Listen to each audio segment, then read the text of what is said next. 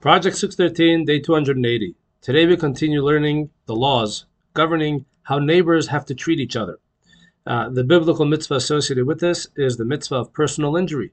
Someone is not allowed to injure another person. If they do so, they have certain financial responsibilities, fines that they must pay, that the Beis Din, the Jewish court, is able to enforce on the offender. So with regard to neighbors, here's a general rule with regard to how neighbors need to treat each other.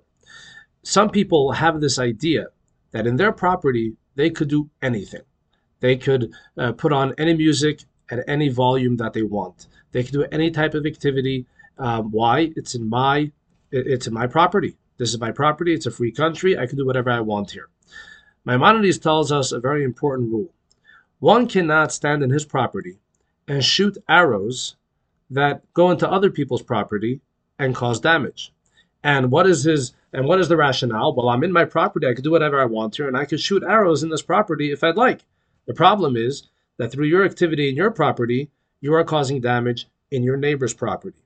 And therefore, the rule is that any type of activity that happens in your property that could directly impact your neighbor's health, well-being, or comfort is not allowed. And therefore, and there are two types of activities that could be considered damaging to the neighbor. There are some intolerable damages, and there are some tolerable damages. For example, an intolerable damage is something, let's say a person does something that has a very foul odor, and that odor reaches their neighbor. The neighbor could basically call foul and say, I don't want you to be doing this in your property. It is causing me to have a terrible odor.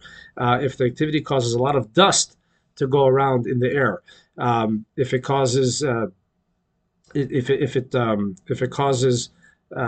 ground to shake, these are all things that are intolerable. Now, if there was an agreement between the neighbors that this neighbor could do this specific type of activity, so then the other neighbors cannot stop them. If there was an official agreement and they allowed this person to do it, then it was accepted, and that's it. However, if there was no official agreement, however, this person had been doing a specific activity in his property and no one complained. For example, he was doing the type of activity that is very, very noisy. You know, he had some loud speakers that were playing music at all hours of the day and night. The neighbors at any point can come and say, this is not acceptable. And we are obligated to respect our neighbors. And one final law with regard to neighbors is that if someone sells their property, the ones who have the first right to purchasing that property are the neighbors. And our sages tell us that this is learned from the verse that says you should do the right thing. The right and just thing is that if you're selling your property, you're selling your field, give the first right to your neighbor. Thank you all for watching. More tomorrow.